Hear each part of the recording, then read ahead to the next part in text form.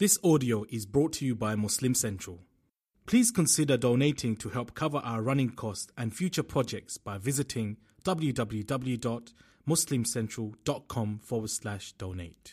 So many times people ask the question about fasting on Ashura. That what if I can only fast one day? Do I have to add another day?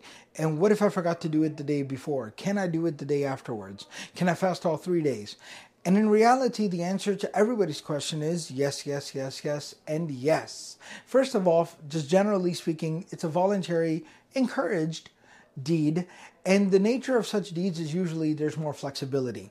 If somebody can only fast one day, they can fast the day of Ashura because the Prophet ﷺ fasted just that one singular day, so it is okay as proven by his action. The Prophet ﷺ said, try to fast the day before. If you're not able to, then fast the day after. And one narration of Abdullah bin Umar talks about fasting all 3 days. So whatever you're able to do, just Thursday, Wednesday and Thursday, Thursday and Friday, or Wednesday, Thursday and Friday, it's all good. Just make sure you do it.